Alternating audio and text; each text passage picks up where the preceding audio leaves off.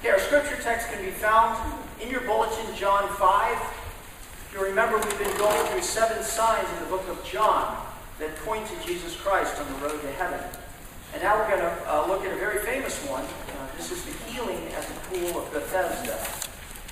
So this can be found in your bulletin, John 5, or of course you can find it in the scriptures. Hear the word of the Lord. After this, there was a feast of the Jews, and Jesus went up to Jerusalem. Now there is in Jerusalem by the sheep gate a pool in Aramaic called Bethesda, which has 5 roof colonnades. In these lay a multitude of invalids, blind, lame, and paralyzed. One man was there who had been an invalid for 38 years. When Jesus saw him lying there and knew that he had already been there a long time, he said to him, "Do you want to be healed?" The sick man answered, "Sir, I have no one to put me into the water when the water is stirred up, and while I am going, another one steps down before me." Jesus said to him, "Get up, take your bed and walk." And at once the man was healed, and he took up his bed and walked. Now that day was the Sabbath. So the Jews said to the man who had been healed, "It is the Sabbath, and it is not lawful for you to take up your bed." But he answered them, "The man who healed me, that man said to me, 'Take up your bed and walk.'" They asked, "Who is the man who said to you, 'Take up your bed and walk'?" Now the man who had been healed did not know who it was, for Jesus had withdrawn, as there was a crowd in the place. Afterward Jesus found him in the temple and said to him, "See, you are well. Sin no more, that nothing worse may happen to you." The man went away and told the Jews that it was Jesus who had healed him. The word of the Lord. Well, we're going to talk about miracles today. Miracles are a strange thing, aren't they? They're these phenomena that we don't exactly know how to categorize. We have sports miracles. Remember the miracle on ice? Anyone alive then seen it as those young guys? Well, thank you, Evo. We appreciate that. Notice it. How about the miracle on 34th Street? In a movie, it's a miracle. Things are going on. I had a miracle of my own when this woman walked into my lunchroom cafeteria when I was a first year in college. It was a miracle, and her name was Lee Ellen. An even deeper miracle, I convinced her to marry me. So miracles do occur.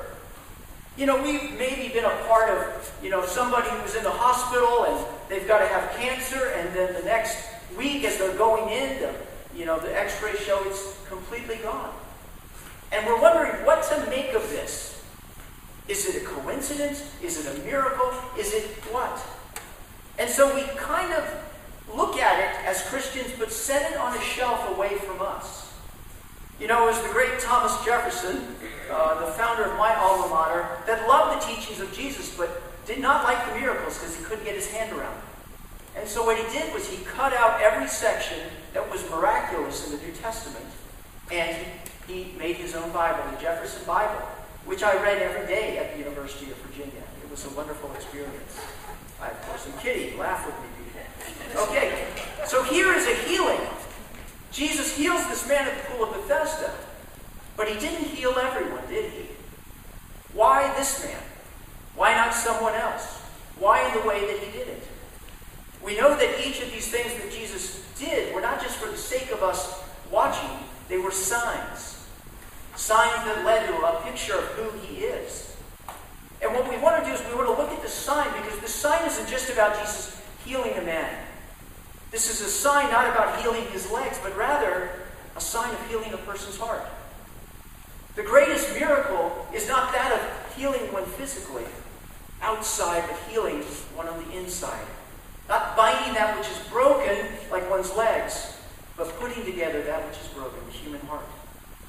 And so Jesus goes through this process, this diagnostic process by which he touches this man. He does 3 things. Number 1, he asks a question.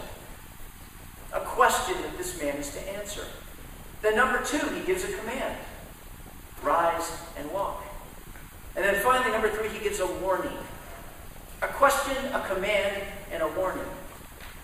And I believe that he asks that question to us as well today. He commands us just like he commands him. And he warns us as well. And so we're going to look at these 3 things, because The central message of this passage is simply this. Abundant life is not found in your circumstances. Abundant life is found in obedience to God's commands. Well, let's look at this man's circumstances and this question that Jesus asks. We see here that Jesus is going to the feast and he enters in through one of the gates, the sheep gate, into Jerusalem. It was a walled city. And there by the gate is this pool called the Pool of Bethesda. The name literally means house of healing. And why it was called the house of healing was there was a rumor, there was some sort of legend that an angel would come down and he would stir the waters. And when he did, there were healing properties in the waters. And whoever got there first was the one who was going to be healed. Now, they've actually excavated and found the Pool of Bethesda and the 5 covered colonnades. And they even found a fresco of an angel coming down and stirring the water. So this is a literal archaeological place that you can go visit, the Pool of Bethesda. And so Jesus is there, and he finds out, it's very interesting, he picks one man out of the crowd because there are multitudes of people around these colonnades who would sit and lie and wait. This is their hospital, the house of healing, the house of hope. And so Jesus discovers this man, and it seems that he knows about him. Did he inquire about him? Did he ask other people, or did he simply know? Jesus had a way of doing that. We're not exactly sure, but he discovered this man had been there for 38 years. An invalid. Couldn't walk, or maybe he just couldn't walk. He had 38 years on the side of this pool, hoping to be able to get into the water. Think a little bit about that. 38 years. Now, he had his life, didn't he? He had a life he'd grown accustomed to. He was still alive. Somehow he was eating.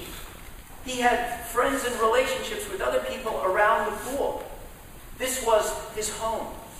He had never known anything different. But the problem was this, that he had no help. When the pool was stirred, if it was stirred, it was every man for himself. And because his legs were lame, there was no hope. He was always going to come in last place or second to last. And there are no prizes in this game for second to last. And so Jesus comes to this man. And what I love about this picture is that Jesus comes to him individually.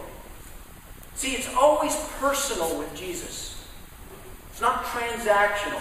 Jesus is learning about this person, and he's coming directly to this person. Much in the same way that Jesus' interaction with you and me is personal. He knows about you. He learns about you. He wants to have a personal interaction with you. And so Jesus comes to him, and he asks the question, do you want to be healed? Now I can see this 38 year plus invalid going, what do you think? Do you want? Of course I want to be healed. What a ridiculous question. And yet Jesus asks it. Why does he ask it? It's really a great question. You see, it's not directed at the man's body. It's directed at the man's heart. See, this man has only known one type of life. He's only had one family. Everyone else who's sick and hurting. He's only had one identity. Is this thing going to fall over, by the way? Okay, we're good. He's only had one identity. He's the crippled guy. Okay? He's only had one occupation, lying on this mat. This mat is his home. But it's all he knows. And so Jesus asks the question, do you want to be healed? And this man does not give an appeal, but rather he gives an excuse. The sick man answered, Sir, I have no one to put me into the pool when the water is stirred up. And while I am going, another steps down before me. See, he doesn't say yes. He says, here's why I can't change. Here's why I am the way I am. See, the appeal of Jesus to this cripple is the same to us today. Do you want to get well? Do you want to be healed? The word means whole in the Greek as well. Do you want to be whole? It's an appeal to our hearts. See, in one way, shape, or another, we're all crippled. We're all crippled. Maybe it's relationally. Maybe it's estranged relationships with your parents who you never loved and never knew. Maybe it's with your children. Maybe it's with the fact that you can't interact with people. that you feel like you're in this prison and in this shell. And so we're crippled relationally. Heck, there are people that maybe you haven't spoken with in 10 years because of that comment or that last argument. We're crippled relationally. Do you want to be whole? We're crippled maybe emotionally, that you're resigned to your feelings, that you're anxious all the time, that you're down all the time. Everyone else seems happy and joyous, but it's a dark fog in your life. And you experience sadness and anxiousness, and there's no peace in your heart. Do you want to be whole? Maybe it's spiritually. Other people have this wonderful relationship with God. They seem to talk to Him and know Him. When I speak, it's emptiness. I come, I go through the motions. Maybe I join the hospitality team. And yet, there's something missing in my life. I'm crippled. But you see, even worse than whatever situation we have, and we're all broken, Christ's call is a call to wholeness. How will we respond? With an appeal or an excuse? I can't change. There's no one to help me. There's no hope for me. I've been this way too long. This is my mat right here. I'm set in my career. I'm set in the way that I deal with things. I'm set with the bottle. I'm set with that guy, that girl. I can't change. But the second part is even worse. It's not necessarily sometimes I can't change. Sometimes it's I won't change. You know, I used to be in business development and sales before I became a pastor. Don't make any comments. But one of the things that we would learn is this, that the fear of loss is greater than the desire for gain. Think of that. The fear of loss is greater than the desire for gain. See, until you can instill in a potential client that it is more of a danger to lose the opportunity, they'll stay exactly the same way they are. Why? Because we always fixate to the status quo. I don't know about this that you're offering, which sounds like the thing that I'm looking for, but I do know this. And it may be miserable, but it's comfortable. And so I won't change. I'm going to hold on to this because I have a life that's certain, and I don't want to give it up for the uncertain. But you see, Christ's question is this: do you want to be whole? It's a call into the unknown. And sometimes we're just not ready to step into that. I had a buddy of mine. We used to exercise together. And it was interesting because we'd exercise usually on a Saturday morning. He wasn't a church-going person. But he enjoyed me and I enjoyed him. And so we'd go running. And it was kind of neat because I would rehearse my sermon with him. You know, great way to preach a sermon. It's a great way for me to get it out. It's great for this guy who's not a believer to hear the gospel message. And so we'd be running along. I'd be, telling my sermon, and then always turning the corner to, what do you think about that? And there'd be kind of quiet. And, but then, I think you're right. I think you have a good point. It was interesting. Over the course of months, even maybe it was a year, he came to hear the truth. And one day I just flat out asked him, do you believe that this is true? He said, yeah. I said, well, what's stopping you from committing your life to Him? I can't change. I'm set in my ways. This is the life that I know, that I'm comfortable in. And even though I know this is true, I know it in my mind, I know it in my heart. I'm not ready to exercise it with my will. Do you want to get well?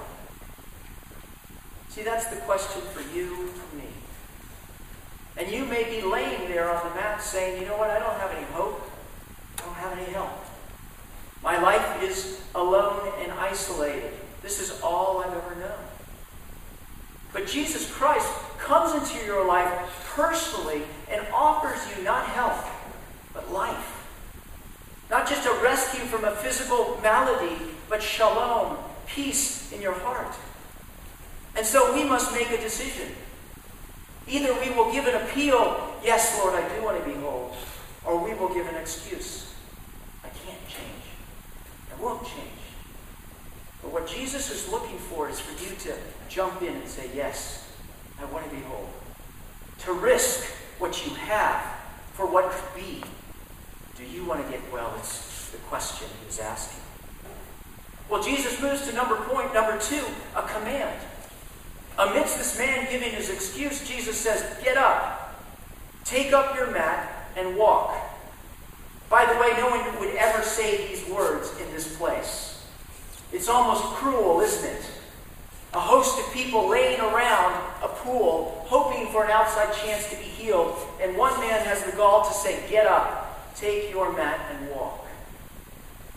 I wonder what this man was doing as he was looking down there at the pool, explaining to this man, and he hears this voice, get up, take up your mat and walk. And he felt maybe the electricity in his body of sinews and muscle and bone. There's something going on in him. And yet 38 years of no help and no hope. Would it make sense to get his hopes up? What if this was just some cruel joke? He certainly couldn't be hearing it because nobody in their right mind would say it. See, it was so unexpected. The man is trying to find a way to go down, and Jesus is telling him to rise up, to live a new life. See, what Jesus is saying is it's a command. See, a question is something to be answered, but a command is something to be obeyed. Jesus may have done a miracle in this man's life, but this man still had to obey. He still had to stand up and walk. He had to respond to this command that God gave him. He needed to walk in the strength and this miracle that God had put on his life. See, the results of our faith lie on the other side of obedience.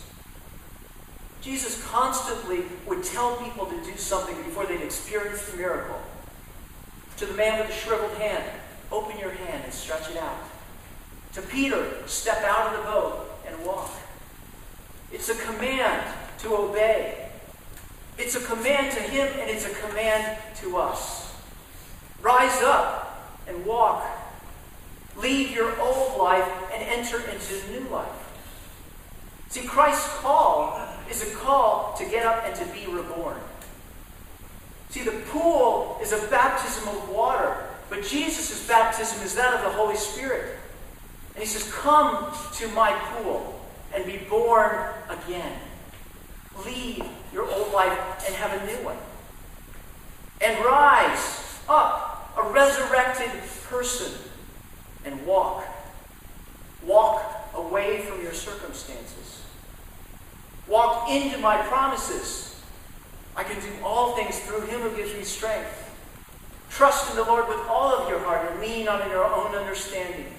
Acknowledge him in all ways, and he will make your path straight. Walk away from the pool and walk to a Savior. Walk to him. One of my favorite movies I saw recently again is The Hobbit. Remember that movie, The Hobbit? You know, there were the first 3. I think this one's even better than the other ones. And we find Gandalf the Grey walking up to the door of one Bilbo Baggins, a hobbit of Hobbiton, who is a very comfortable little hobbit who has his little hobbit hole and lives a very boring life. And as Gandalf walks up to Bilbo, he says, I'm looking for someone to share in an adventure. And Bilbo's response was, no. I'm a Baggins of Bag End. I don't do adventures. Adventures are dangerous. They're bad. No, that's not for me. You can find someone over there. But Gandalf has something in store for young Bilbo, doesn't he? And so there's a knock on his door that night. And one by one, in come the dwarves. Before there's 12 of them. Remember, there was Beaufort and Bilfer, Balin and Dwalin, Healy and Ely, Gloin and Norn and Orin and Dory and Bomber and Thorin. All 12 of them. They come into Bilbo's life. They eat his food. They turn over his entire life. And lo and behold, Gandalf says, you are to be part of this crew. This crew on this amazing adventure. And as Bilbo sees his life thrown up all around him, and he sees this opportunity, he asks Gandalf this question. If I go, can you promise I will come back? And Gandalf says no. And if you do, you will not be the same. See, the call of Jesus is to go with a group of people on a journey to heaven. And if you choose to rise up and walk, you will not be the same. And the next day comes in the morning and everything's clean and they're all gone. And as he looks at his normal, boring life, and he looks at the opportunity, he gets up and he runs. See, he trusts Gandalf at the end of the day because he trusts him, he knows him, and eventually he loves him. He trusted the one whose words he knew. See, tell me who you love, and I will tell you who you are. Rise and walk is the call of a Savior who knows you and can catch you if you fall. To rise and walk is to rise and walk with Jesus. And much like Bilbo, we can ask the question, how can we trust this call into the unknown? How can we trust that if I rise and walk and follow you, I'll get to my destination? See, the reason we can trust Christ's command to get up and walk is because Christ went down into the pool, not of healing, but of judgment. How can we trust Christ to get up, to rise and walk? Because Jesus picked up the cross and put it on his shoulder. And up the hill of Golgotha he went, rising and walking to his death, that we might have new life in his death. And so Jesus has come to baptize us in the name of the Father and the Son and the Holy Spirit. He has come to find us. He who was dead and has come alive has come to bring us from death to life too. Just like Lazarus, come out, rise and walk. See, truth be told, folks, we want our circumstances healed. We don't want to be crippled anymore. We want to get off of this mat, whatever it is. Jesus says, I'm not going to heal your circumstances. I'm going to heal your heart. Rise and walk, because abundant life is not found in your circumstances. It's found in obedience to God's commands. And so Jesus has given you the question, but he's also given you the call. Rise and walk. Have you responded in love and obedience and trust to get up out of your comfortable place and to follow him into the unknown? What's your pool? What are you tethered to that's touching you and you won't let it go? What's his name? Or her name? Or the number of that bank account? Or that corporate title? Or that friend's approval? What are you laying around year after year hoping to find salvation? If you're looking for Jesus, he's at that pool, because that's precisely what he wants. If you want to find him, that's where he is. And Jesus says, rise and walk. Trade your life for my life. Will you do it? It's the question and it's the command. Well, that leads me to my last part. Jesus issues a warning. If you remember, the place breaks loose. Okay, you can imagine. Rise and walk, the guy rises and walks. Everybody knows who this guy is. And pandemonium ensues around the pool of Bethesda. Well, it's so crazy and so insane that Jesus slips away into the crowd. In fact, this man who's dancing doesn't even have the wherewithal to think, where did he go and what was his name?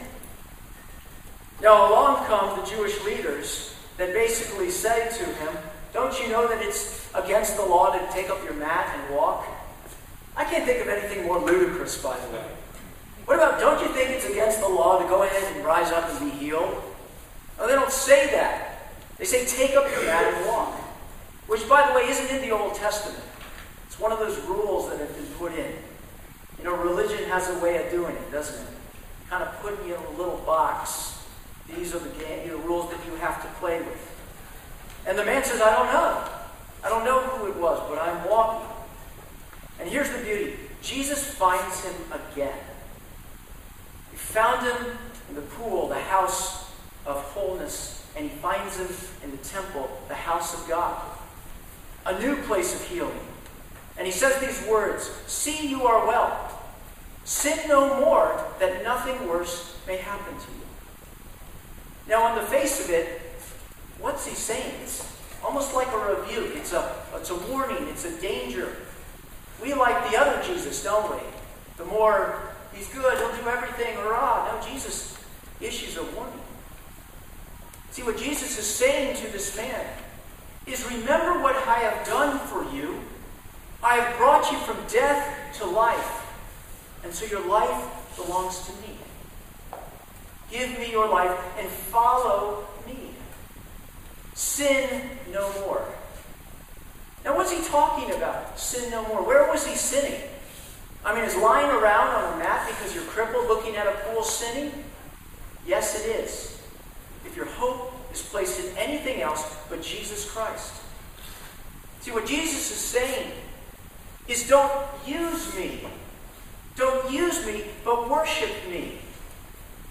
It's interesting, these words here, sin no more. It's only used one other time in the Bible, in the Greek, the way it's said, and it's with the woman caught in adultery. The woman caught in adultery who's brought before everyone. You know, what does Jesus say? Does anyone condemn you? Neither do I. Go and leave your life of sin. What's the life of sin? It's worshiping anything else. It's going back to that pool. Jesus says, follow me. They asked the question in John again, what are the works that God requires? And Jesus said, the work of God is to believe. John 20:30, the book of John ends with this. Now Jesus did many other signs in the presence of the disciples, which are not written in this book. But these are written that you may believe that Jesus is the Christ, the Son of God, and that by believing you may have life in his name. See, to believe is to live differently. It's to take the giver, not just the gifts. It's not to live in two worlds, because Jesus is jealous. He wants all of you. And so to lead your life, to rise and walk, is to show it in how you live, and how you worship. If your life looks the exact same before you rose up and walked, you have to ask the question, did I really get up at all? Rise up, remember, see, you're sinning. Don't do that, or something worse may happen to you. See, the offer of life comes with it the alternative fate of death. Jesus, in essence, gives us an offer we can't refuse. Well, that's not fair, you may say. It's your choice. Jesus says, rise and walk. Do you want to be whole? Jesus' command is not to be refused. And so we who are Christians must examine the command. The scriptures say, examine yourself to see whether you are in the faith. Test yourself. If you're not a Christian, God's call upon you is to examine the command of Jesus. Has he come to you and said, do you want to be whole? Guess what? He's doing it right now. Have you responded to the command, rise and walk? Because if you do, you'll never be the same. Everything will and must change in your life. See, to embark on the call of Christ is to embark on a journey that leads to heaven with a Savior who will never let us go, in an adventure with a company of other people. Some would say robbers and thieves like us. See, the church is a group of dwarves, brothers who have decided to go in one direction to one destiny. And we must walk together or we will not make it. The world we live in is in a stupor. And God's call to his church is to go into the world and to love people. It's one of the most dangerous things to do, you know. Much safer to stay away from them. We could stay in our own silo as a person, our own little mat of Christianity. We could stay in our own mat right here in this church, couldn't we? Or we can go together, rise and walk, lead a different life. So what's got to go in your life? What has got to be jettisoned? Maybe there's something dragging on your foot right now and you're following, but it's stopping you. It's got to go. Got to go. What's stopping us as a church from living the miraculous sort of life that we're called to? Are we just going to be comfortable? Or are we going to change the world? Through Jesus Christ. His call to us is to change the world, even if it's one person right across the street. conclude with this thought. Jesus asks you the question, do you want to be healed? There's only one right answer to that question. Yes. Then Jesus gives us a command. Rise up and walk. Will you respond and stand? That's what it means to be a Christian. And will you walk step by step, carefully? That's the warning. There's strength in numbers. God has a destination. Abundant life is not to be found in your circumstances, wherever they are. Abundant life is found in obedience to God's commands. So by His grace, let us be faithful to His commands in our own life and to His commands for us as a church. Let's pray. Lord, I thank you that when we were comfortable in our misery, you came into our door and you said, do you want to be whole? Lord, what a profound question. And the answer is yes. We do want to be whole. You are the only one that can put us back together. You are the only one who can take our heart of flesh, a heart of stone, and give us a heart of flesh. Give us the courage to say yes. Give us the courage to rise up and to walk away from that which is killing us to you who are giving us life. And give us the courage to walk across the street and into a world that is sitting around the pool, wondering, waiting when they're going to have an opportunity to maybe taste just a little bit of life. Let us walk carefully, honestly, soberly. This walk is through death, and it leads to life. But you promise that you'll never leave us or forsake us. So we trust in you. Where else can we go, Lord? You have the very words of life. All of this we pray in Christ's name. Amen.